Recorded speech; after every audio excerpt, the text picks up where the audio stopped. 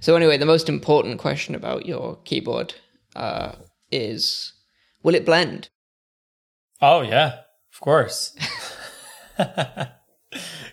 That's 100% sure.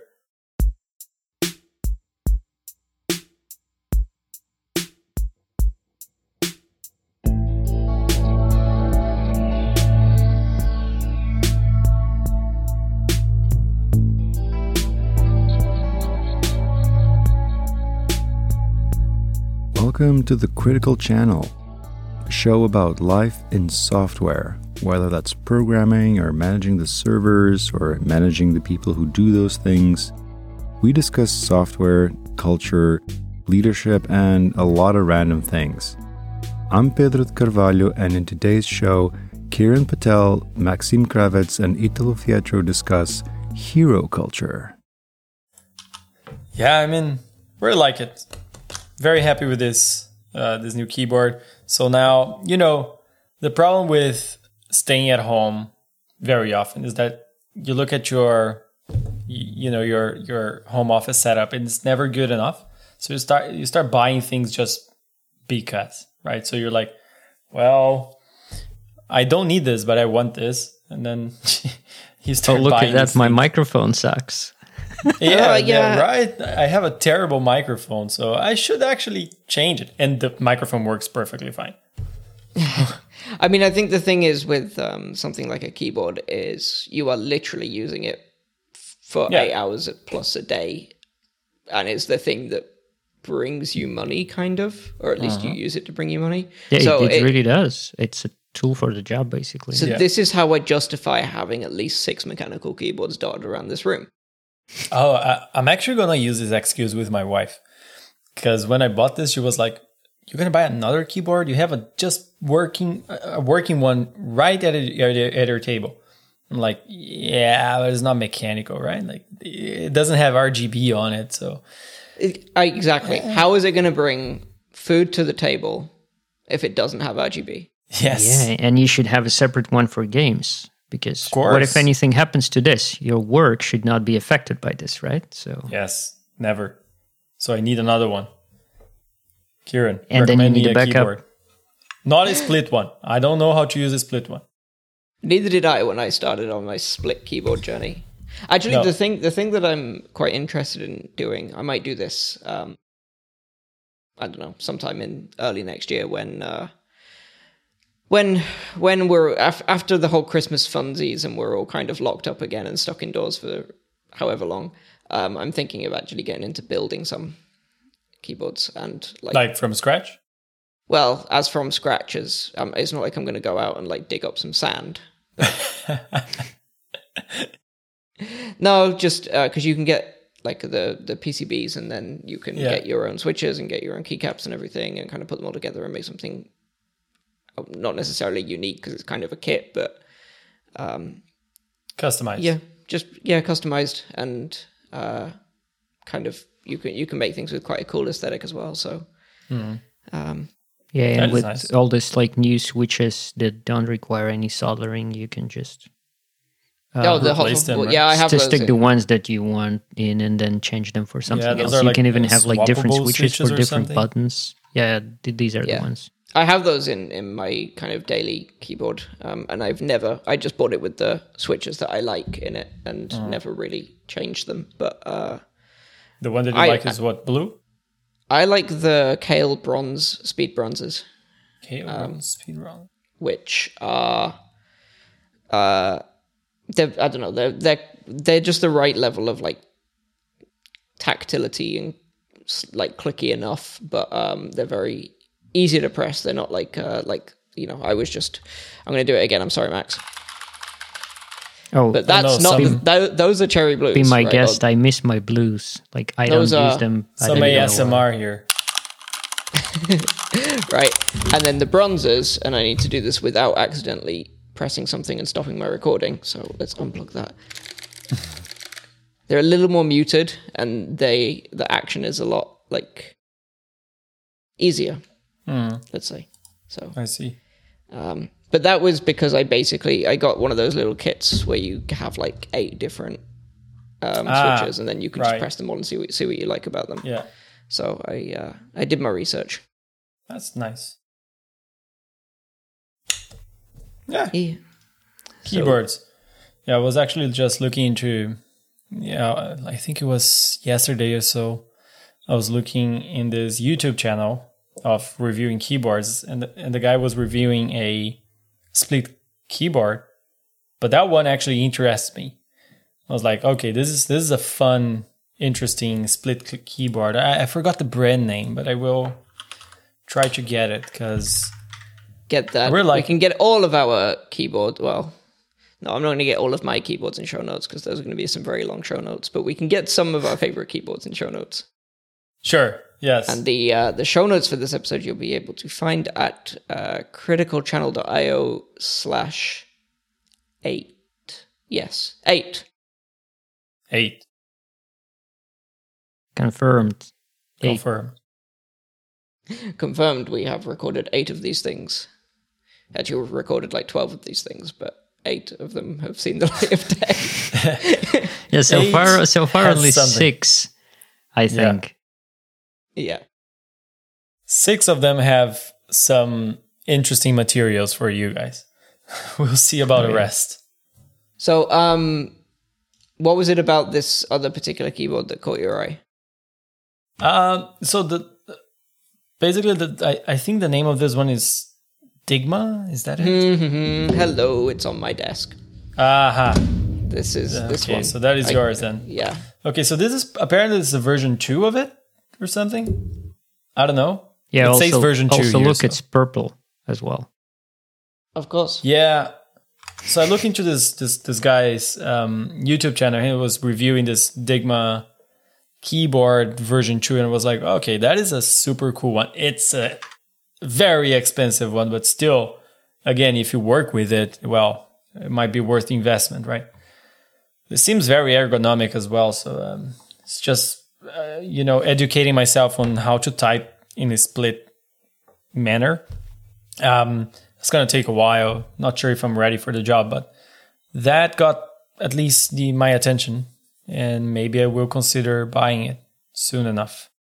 Yeah, I mean, when we're allowed to see people in the flesh again, if you haven't purchased one, you can come around and try it out. But I'm also a huge fan of this keyboard. God, I don't know how long I've had this now. I've had this for a little while, but I've just looked up the V2, and it looks like it's like a second batch because it was still like an early access thing when I got it, because it was this was originally done on Kickstarter or Indiegogo or something like that. I don't remember which one. And it looks like they're adding a kit for tenting to it, which is actually basically the one thing that I'm missing here. So it's pretty good. They've also the software for it is all open source, which is really quite nice. So. Yeah, I like this. The guy said like that right away, and it was like, wow, that's a plus. Yeah, you can go and see my issues on there if you're interested.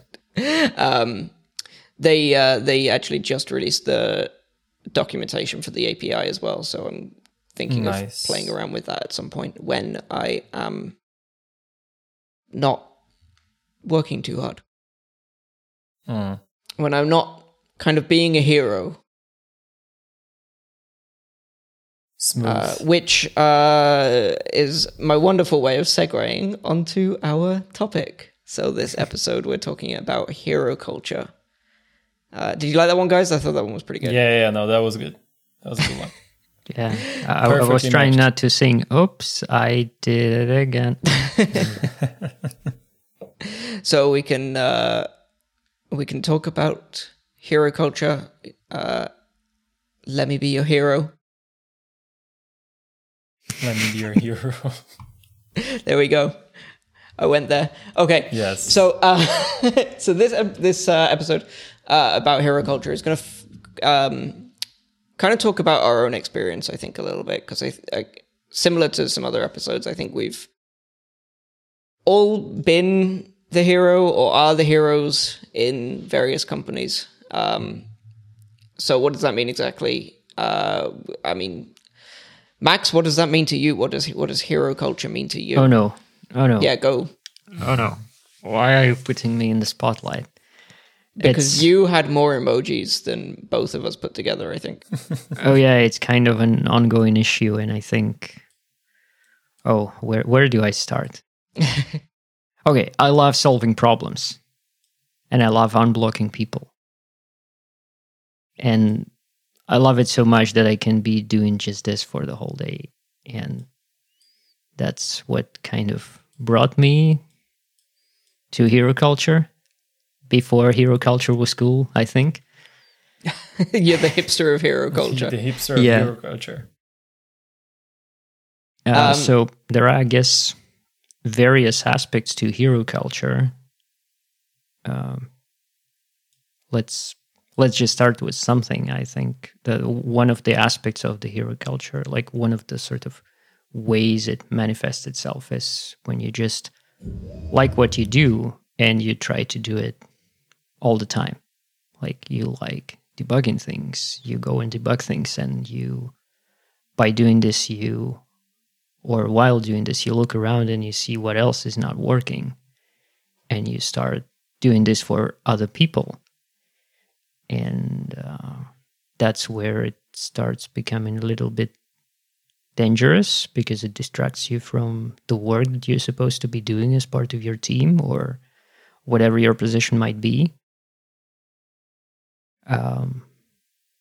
If you ask me, that's probably my biggest issue, and it's still an ongoing issue, I would say. Even I think I have become a little bit better in this, but yeah, I still like better in like fixing. Not being a hero. Yeah, but better in like trying not to engage in these activities that other people are engaged in, like trying not to, even if it is good to help people, you still have to do your job, so to say. So even if it feels bad, say no to these people, that's apparently what you need to do quite often, which will also help them to learn something about this, because if you're already there, just, like that guy in XK City Comics, everybody stand back, I know regular expressions, just like swinging by the keyboard, typing stuff and running away, and everything works. It feels amazing. Yeah, I quite enjoy this. But then it doesn't bring any value to the company, to the product, to the team, to anything. It doesn't even bring any value to you in the long run, because you're going to end up just exhausted every day. Yeah, so I think I'm going to make jump in and make a small distinction here, because please there do, is the hero. No other way to stop me anyway. There is the hero, but then there is hero culture, and sometimes heroics within the context of working in an organization can be a good thing. They can be useful. Like sometimes, you do need someone to come in and save you from being down for hours or whatever, and then some guy comes in with a new idea and is the hero of the moment. And I think that's all well and good until it becomes systemic. So what it means when it becomes systemic is that the rest of the organization they start to have expectations of the person who is the hero, and they stop being quite so accountable for their own work. And in extreme cases, this can mean that, they will break stuff and then be like, oh, no, it's fine. Like, Maxim can come in and fix the problem. And yeah, I think... because he knows regular expressions. Yeah, there is also like kind of let's say there are good heroes and there are bad heroes. Like good heroes are idiots like me. Not that I'm a particularly good, but anyway, good heroes are people who just, like doing this, and they can become consumed by this and they do it, but they don't actively make things happen so they would have something to do, if that makes sense. Like a bad hero would be notoriously bad at making things more reliable, but would not write any documentation, basically would make sure that they are needed in the process. I think there's because it does feel good, as you say. It's there's like a dopamine hit to being the guy who I think that's exactly what it is.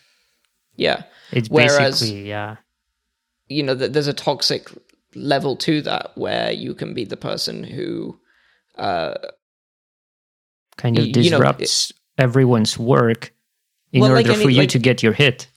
Yeah, like any dopamine thing, it can be addictive. And whether or not you're actively trying to sabotage things and disrupt people's work, the end result can be that,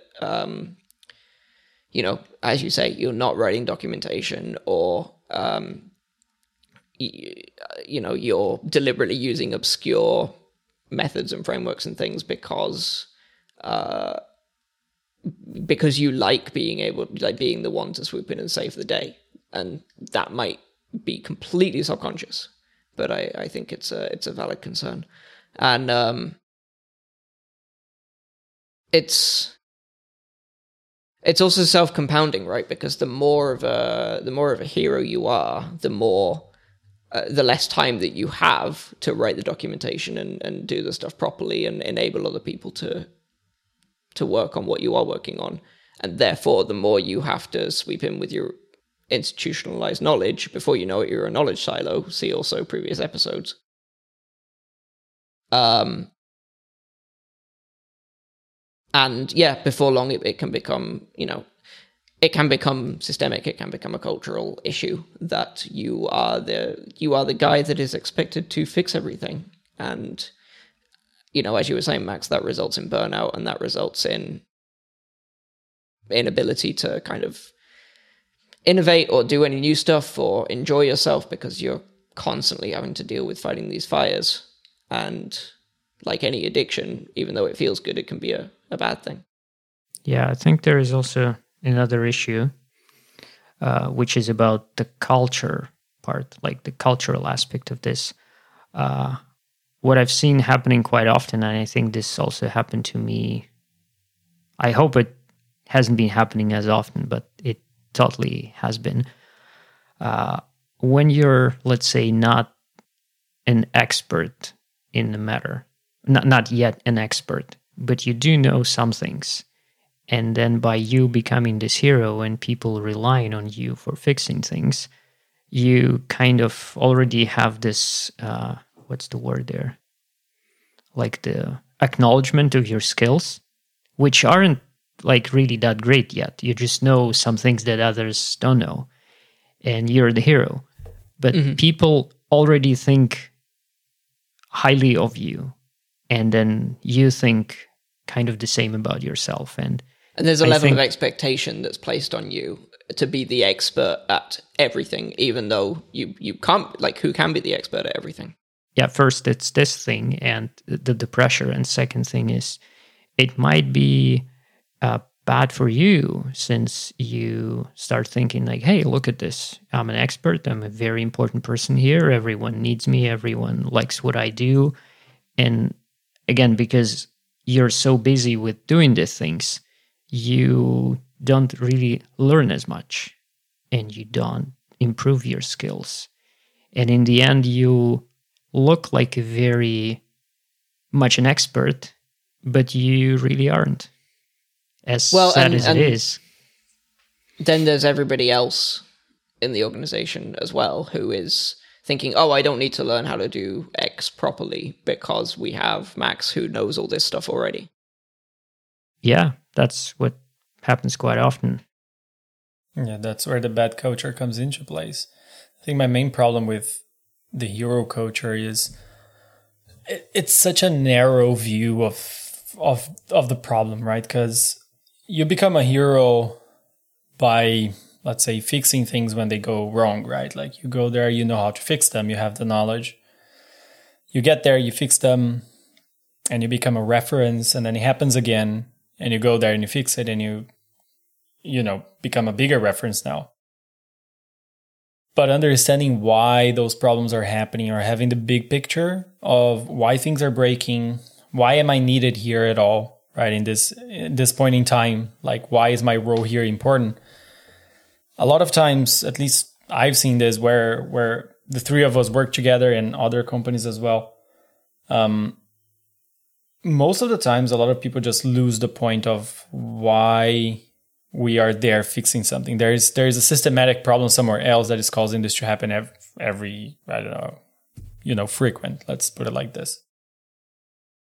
And the need for having a hero to fix that is a problem, right? Either you have a process problem where the knowledge is not spread across multiple teams enough, so you don't need a hero really. Or maybe once the problem happens, you don't really document, like you just said, right? You don't really document what you learned from it and how should we fix it properly, or something like that. Because heroes are great, but they normally appear in the time of need, right? When things are really breaking, like incidents. Mm-hmm. It's the perfect example. They show up in other places as well. Like sometimes regular expressions, I don't know how to fix this, I will call Maxime. And that is okay. Right? Because those kind of heroes are fine. You call Max, he comes here, he fixes my regular expressions, all good. That is learning, right? I'm learning from someone that has better experience than I have. That kind of hero I think is a positive hero to have. He's an expert. And that expert can spread that knowledge as long as he knows how to spread the knowledge, or the person knows how to spread the knowledge. But having heroes during a critical time, bring critical channel. So having that critical time happening in your company, and then you have a hero that goes on Slack and say, hey people, I know how to fix this, hold your horses, I'm gonna fix this, and then it's fixed, and then it's fixed. Yeah. And then there is like big celebration for 5 seconds. Everyone top praises man, the blah, guy. blah, blah, go away. Yeah, and then nothing else is ever done about the issue. Exactly. And it happens. That is my problem with this culture, because then the hero will be needed again very soon, and we never fix the problem from the root cause and try to avoid it, or we never pass the learning that the hero got and has to pass on to the rest of the team so they know how to fix it. Well, Yeah. I think the issue there is that when someone is a hero at a company, they can never have ownership of everything they are fixing. Quite often you are actually fixing, as I was saying, issues of everybody. Everybody. Exactly. That's what's the most interesting, right? Because if you're just gonna fix your own stuff every time, that's boring. You need new stuff because old stuff doesn't, hit as hard anymore. And if you think about it, that's such a great opportunity for an individual in the company to understand other businesses, right? Like other areas of other teams.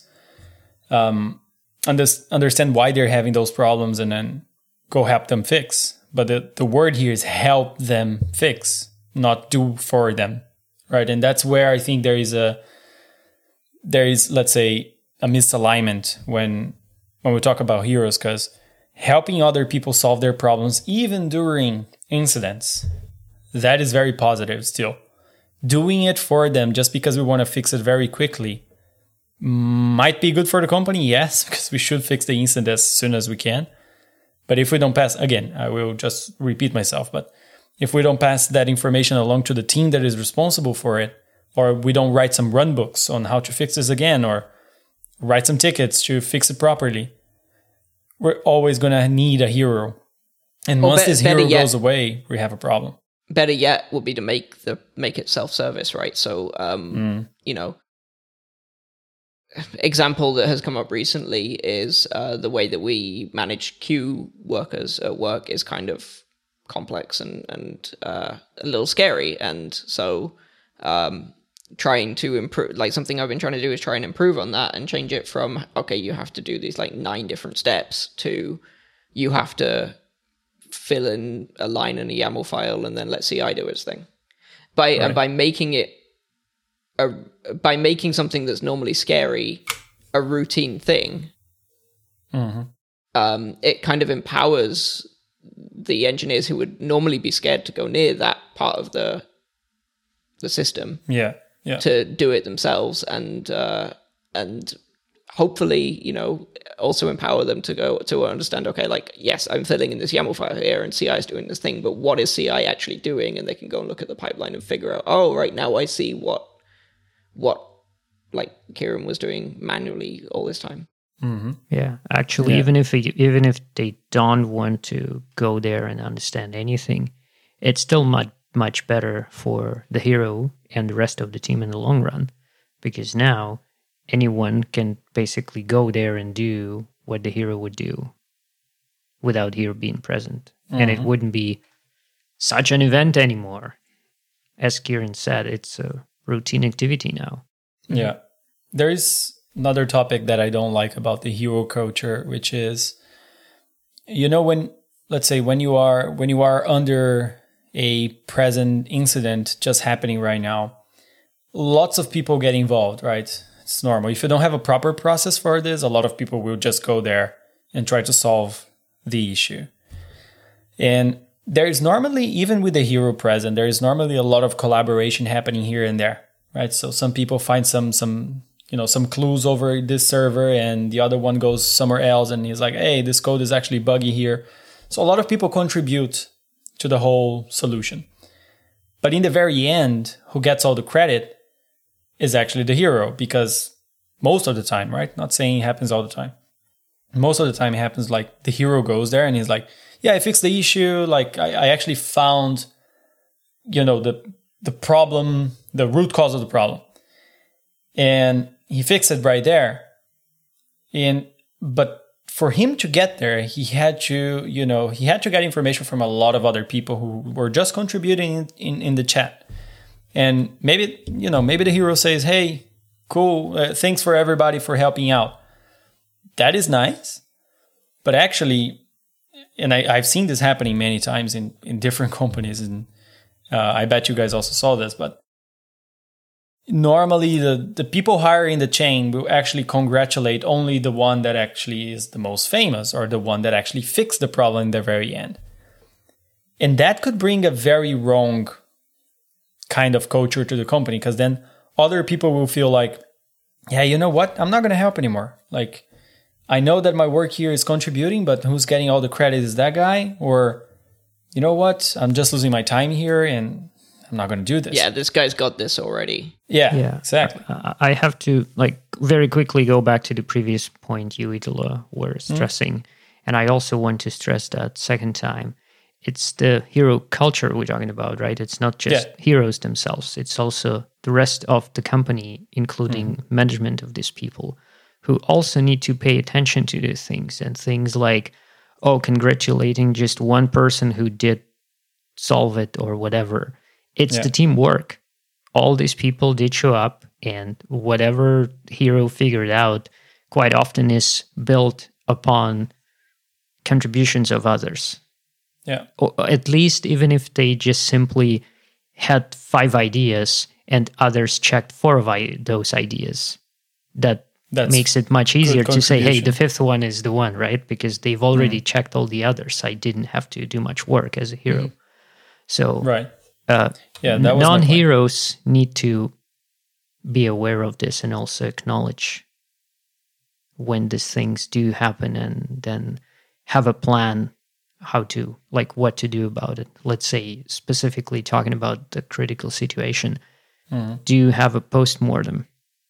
Go over what happened without calling names, just go over the whole thing that happened, like who did what, not who exactly, but what was done in order to solve the problem, and how do we make sure that this never happens again? Critical things 101, basically, but that's what heroes do, right? They don't do something extraordinary. They just do things, and they just never tell anyone what they did quite often. That is true. Or they do say things on Slack like, hey, I did this, blah, blah, blah, but then it gets forgotten, and no one ever remembers how to do things. So it's partially heroes' kind of fault, and it's also kind of everyone else's fault that instead of doing anything, people also kind of fall back to this idea, I'll just call a Superman. And Yeah, of course. Yeah, Everything will be this is normally peachy. what happens. Yeah. I want to circle back to what you said about management in a minute, because I think there's it's not as clear cut as what you just as the kind of scenario you just described. But before we do, there's also a slightly cynical counterpoint where, yes, maybe there are 5 people who've all jumped on the issue and the hero is the one who fixes it. But what I have seen happen in the past is that 5 people jump on the issue and they're looking in like completely the wrong place. And they're just, they're restarting servers, they're trying all sorts of things with no kind of evidence to back up what they're doing. And essentially, making things worse and providing, even if they're not like affecting anything, just creating noise and misinformation, which can also be dangerous. So there's also, that the responsibility then is on, the responsibility is on everybody to understand what it was that actually fixed the problem and what were the other issues that cropped up that were not super relevant. But part of that responsibility is on the person who is the hero to say, in a nice way, but to say, guys, you're looking in the wrong place. This is the real issue. And to over-communicate and make that as clear as possible. And the temptation is, when you're in that situation, the temptation is to go, okay, I'm just going to let those guys be over there and do what they're doing. Yeah, and I'm going to fix thing. The issue, quietly over here, and then now it's fixed. Yeah. Whereas that you really happens just a need lot. it is so important to coordinate and just say, and guys, then 5 people are touching the same database and things go haywire. You're SSH to a server and you're just about to change a file, and then the server reboots. Yeah, and the file isn't in some weird state and the system cannot boot. Yeah, I've seen this happening. You're times. There's a Vim swap file here. Is someone already editing this? The coordination is so important in those situations. Yeah, that's why this is not an incident episode, but that's why I like to have proper roles when an incident happens. Even if you are a small company, right? If you have proper roles, hey, you are going to be the one coordinating, you're going to be the one taking notes, you're going to be the one fixing the problem. Or helping fix the problem. You need some level of coordination. Doesn't matter how big or small the incident is. And you also need you can learn from it. This sort of no heroes culture around it. So even if there are heroes, let's actually use them for good. So if there is a hero, you kind of need to sort of direct and control them. So sort of to put their energy somewhere where it's needed, because they sometimes they are very good at doing what they do. Let's say debugging things and figuring out what the hell has happened. Why are we having an incident? But then if they have all this other things in place, if there is in general a culture of communicating stuff, collaborating with others, not doing things without notifying others, it really helps it really helps them to be in this process as well. Because if no one communicates and you're sitting there and you're a smart guy, right? You know how to do things. You're like, why would I bother? No one's saying anything. I'll just go and quickly fix it. Sometimes not even for a praise, but just because again it feels good. Even if no one knows that you did it, you know that you did it. But it's still a bad thing because then no one knows what happened. Yeah. It kind of solves the problem you were talking about before as well, Max, which is that, you don't really know that much about that particular domain, but you do know that they are off doing stuff on the wrong server entirely. And if you go to this other server and, I don't know, restart Nginx, then all of a sudden everything's fine. Right, but then everyone goes, "Oh my god, this guy's he knows so much." It's no, all I did was restart Nginx. It's not. Another thing that happens, you go and silently do your thing.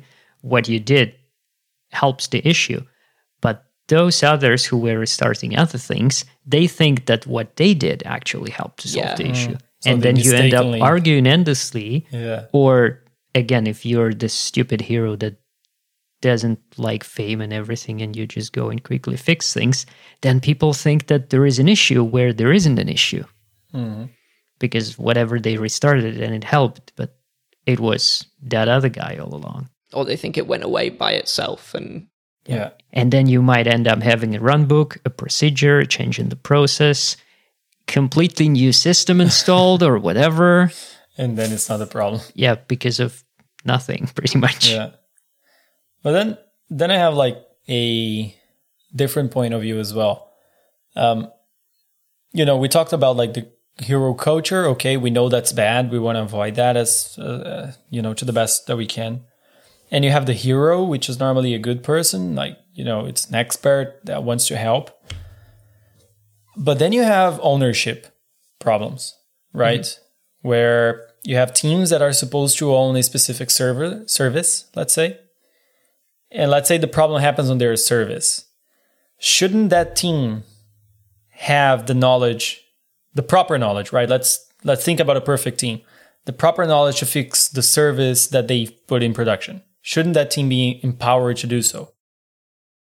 Well, let's unpick this a little bit, because you're saying assuming a perfect team, and by that I assume you mean a cross-functional team. Yeah. But this kind of goes back to one of our very early episodes, if not the first one, where we talked about where is the line between dev and ops. Mm-hmm. I think that's the first one. Should the team be able to fix their problem, or is the problem, I don't know, Cilium, Core DNS, something. Okay, that's like maybe very ops. That there's a clear line there, but at certain points the line gets blurred a bit more. There's also the team might be completely empowered and have all the skills to fix the problem, but they might not be online. They might not be part of the on-call team. However, your on-call rotations is a whole nother topic, but like they might not be part of that team when there's an issue. So yes, the responsibility is on them to make sure that other people can diagnose and debug and fix that issue by providing, good logs and metrics and whatnot in their system. But again, there's you can't say, like you have to be online whenever there's an issue. You, like, some people, even ignoring the fact that people might be traveling or something, like on a plane at the time when there's an issue. People have families and things. So. Yeah, but this is, I think, a different problem here. I guess what Italo talks about is, if we have a team that is responsible, we obviously assume that people who are who know how to do things, they agreed to be on call. It's not that, hey, we have an incident and they magically have to show up. No. We, I guess, only talk about people who are on call, are in rotation and members of the team. Yeah, I know, like, companies, I have a friend here working at Klarna, for instance, and they have a one on-call person per team because it works for them, right? It's a good setup for them. And whenever there is a problem on their service, that person, it could be like even a front-ender, right? Whatever it is, that person knows how to fix the problem. And I'm not diminishing front-enders, just to see it, just to make sure, like, making this very clear here. Like, front-enders touching servers in the backend, that's more or less where I mean. It's not their area of expertise, but they still know how to do it because they have a good process and they can follow through and they have training and documentation.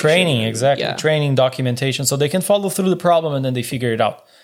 Of course, they are not experts. So if it's a DNS problem or if it's something very deep into the networking, well, they might need help, and then you need other people in the on-call rotation to make sure you have that expertise at that time. But then, if you have this amount of people, you avoid the hero culture. And also, even if you are only good enough to figure out that it is indeed a DNS issue, but you know nothing about the DNS system, even if you can arrive to this point, that's already awesome. Because when you're calling your networking team, instead of saying, oh, something doesn't work, you just go like, hey, I've checked A, B, C, and D, and that's, I think the problem is DNS most likely it is. And then the conversation goes much smoother. They also like you more because you basically give them something to work with. It's the same way we don't like when someone calls, like any member of support team will understand what I'm talking about now when someone just tells you, hey, it doesn't work. You know, I downloaded your app, it doesn't work. Can you fix my... Yes. Yeah. This is broken, fix it. Yeah. Yeah, like this, you know, like if you have that, you have debugging skills. And debugging skills are very important. I see till these days a lot of people who just don't know how to debug, either for the lack of experience or for the lack of interest in doing so. Or just like basic critical thinking skills as well. Just sometimes it's basically Googling. It all becomes starts like with problematic. Just, people don't even do that. It also starts with just understanding what is this that you're looking at. Yeah. Like debugging skills are essentially knowing what knowing talks system, to what, goes through the what, like how things flow from A to B and what happens to the things on their way. Where that is either not flowing or flowing incorrectly or something. Exactly. And also what's A exactly, and if A isn't there, how do you know that it isn't there? Yeah, but so many times, you know, I've seen there's a problem and there's no thinking gone into, okay, like where during the flow is this breaking? It's just, there's a problem. It's PHP that needs to be restarted, let's period. Go restart because FPM needs to be restarted, everyone knows that, period. Yes. just pick a server, like throw a dart at the wall, it lands on the number, you pick that number of server and you go and restart PHP FPM on that server. Done. That's how to let's shut it down. We finished the podcast. If it doesn't have PHP on that server, make sure you install it and then you restart it. And then restart it. Yeah. Yeah, I think these anti-methods are so infamous that Brendan Gregg even collected all of them in a book and described them. I think there are 4 methods. We'll put something in the show notes. This is amazing read. Yeah. I think one is actually called drunken someone or something method, when you just turn it sounds good already. Knobs randomly and see what happens. That's exactly what a lot of times happens, right? Yeah, yeah. That's how I deal with my audio setup. See? So to come back to something that you mentioned something as well, management Max, something management something, which is you kind of made the assumption, in some cases fair assumption, that you can spot hero culture because there's an issue and it's fixed, and then everyone's clapping the one guy on the back, and the guy's like, hey, I didn't do it all, like everyone did it, something. The assumption that you're making there is that is that management actually are looking at that it's a tech focused enough company for them to actually look at that, because from the point of view of somebody outside of tech, they can see, hey, like these guys are moving very quickly. They're able to deliver a lot of features, and whenever anything goes wrong, they fix it really quickly. What they're not seeing from outside is that people are moving fast and breaking stuff, and then one poor guy has to pick up all the pieces. I have a question. Okay. In this successful, quickly moving team with amazing velocity and whatnot, aren't there inside managers, like managers inside the tech part of it? I was talking about these people, like they should take note of this. Like obviously your product people might not even know what's going on under the hood, but then you have all kinds of management in the tech team itself, right? Well, then the question becomes, how much push do that management team, or it could just be like team leads or squad leads or platoon leads or whatever they're called these days. Formation leads. That's what we've established during our previous episode. Okay, fermentation leads. Let's go with that. Yes. So it might be that these guys can go and say like, hey, we need to slow down because we have all of these like systemic issues that need fixing, and this is why we have all this downtime. And but because of the work of this hero, they're not able to take there's no weight behind that statement. because as far as, they're going to the CEO and saying this, and the CEO goes, but, you're moving fast, you're delivering, you're doing what I want, and that, when there is downtime, it's fixed within 10 minutes. That's something. Like, I have what you just said, it's transparency, basically, that is lacking there, right? Like, because you might be moving fast, you might be breaking things. People from outside are not looking into this. There is the hero culture happening here. One person is actually picking up all the cracks and trying to fix everything. I've very recently, actually, last week, I came up with a dashboard that I built for not only for myself, but for transparency with the product people and with my CEO, which tells me how often are we deploying changes that are causing that are causing incidents. Right. Mm-hmm. So I pick up a lot of information from GitHub and our deployment system and our CI system, and then crossing that with Opsgenie. At the end, we know exactly, okay, this change, not exactly, but close enough. This change has caused an issue, and how often this is happening, over time. If that line is actually trending up, something is wrong systematically. That's normally how the math works behind it, right? Yeah, and that's probably one of the most important metrics you can have about your releases.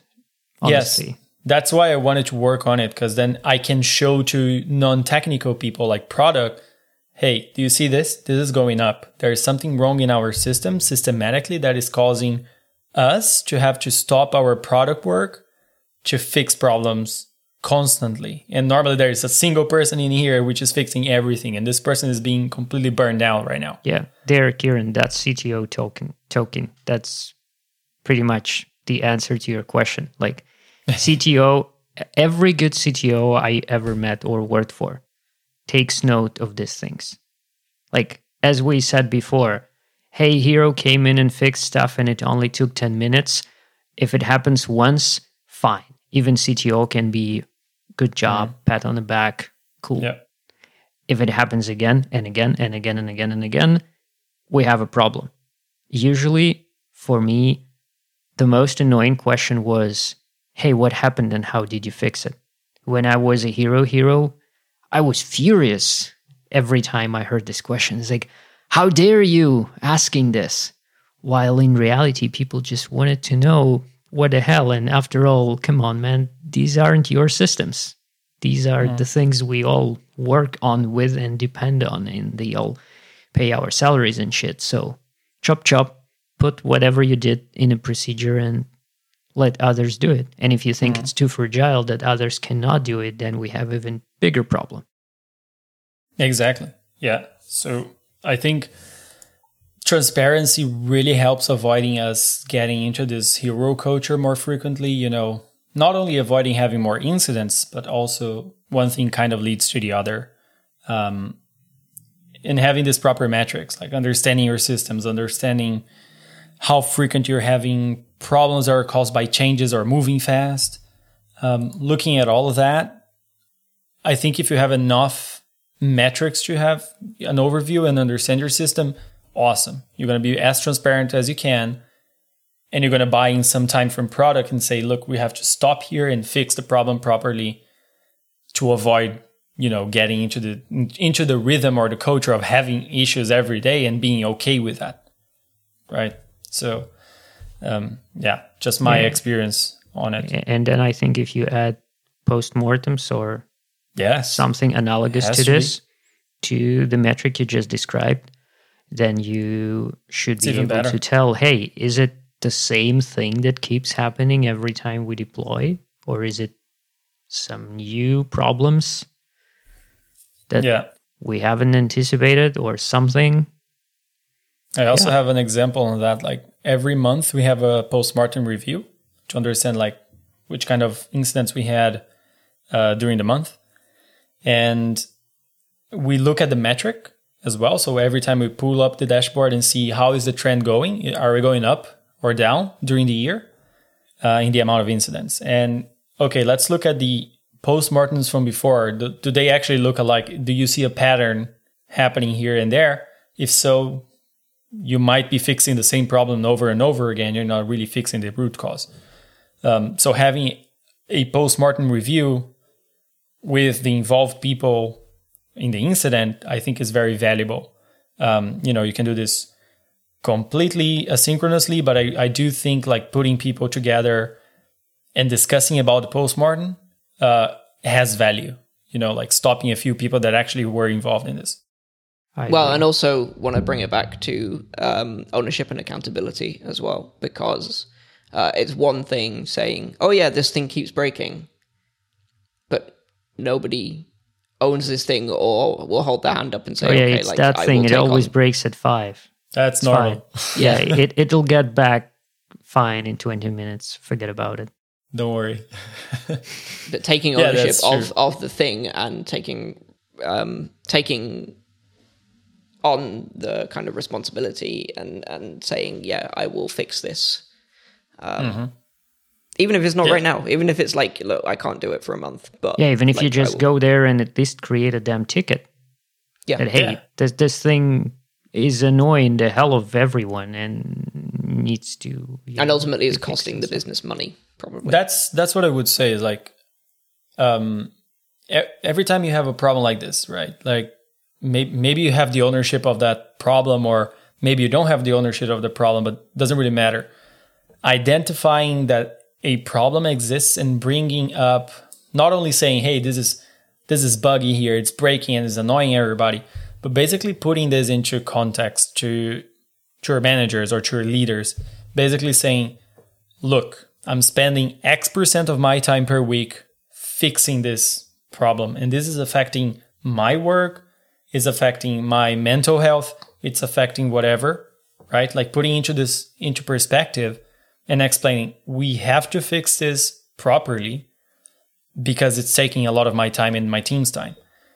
If you bring that up to a manager, then basically that manager knows how to deal with that right now, because he has data to actually, he has some data to show up other people and say, we have to fix this. This is costing money, like Kieran just said. This is costing our time, and this is making people very sad here. So let's fix it. So data is important. Mm-hmm. Definitely let the data do the talking. I think nobody can argue with it. Something Idilo just said reminded me that we should also talk about those other heroes that aren't dealing with criticals. Critical heroes are kind of special ones. But then there are those very, very quiet heroes that just silently, are uncomfortable with many things, and they do fix things without ever letting anyone know. Like they would go and rewrite the big piece of infrastructure to something else. They would go and replace one product with another product to do whatever. They would take that 1,000-line long class and split it up and make it nice and tidy and not even like announce that they've done it. Just exactly. And then whenever they are asked like, hey, why this is still not done and that ticket is still in there and blah, blah, blah, they would be like, but I had all this work to do that they haven't even agreed upon doing with anyone. But they did a very good thing. So it's kind of, hard to like tell them off right away for doing this. But at the same time, they didn't do those other things that they have promised that they would. I mean, this is one of the, actually everything we're talking about, both critical issues plus this, plus the other one, which is when the stakeholders learn that they can go directly to this one guy and he will just do it, no questions asked. That is the worst. But all of these three things are unplanned work, right? In the lean DevOps Kanban kind of world, like it's out of the 4 types of work or whatever it is, it's like unplanned work. And as you were saying, Italo, it's the transparency and the accountability and just making all of that work as visible as possible so that people can use that data, whether that's through things like metrics or whether it's through a ticketing system and change management and all that stuff, just so that there is the data there and everything is visible so people can see, okay, like this is everything that we're working on right now. And I think if you don't have that bird's eye view, it's very, very easy to get distracted by Yeah, absolutely. Yeah. Absolutely. All right. Is there any other points anyone wants to make, or shall we wrap this guy up? I think we touched point on most of the important problems. Of course, we can dive deep into any of those, but I think we surfaced the most important ones. I think I agree with you. So do I. To both of our listeners, thank you.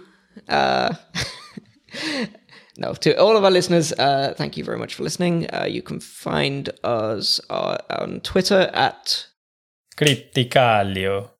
And you can find the show notes for this episode at criticalchannel.io/8. Catch you next time. See you. Ciao, ciao.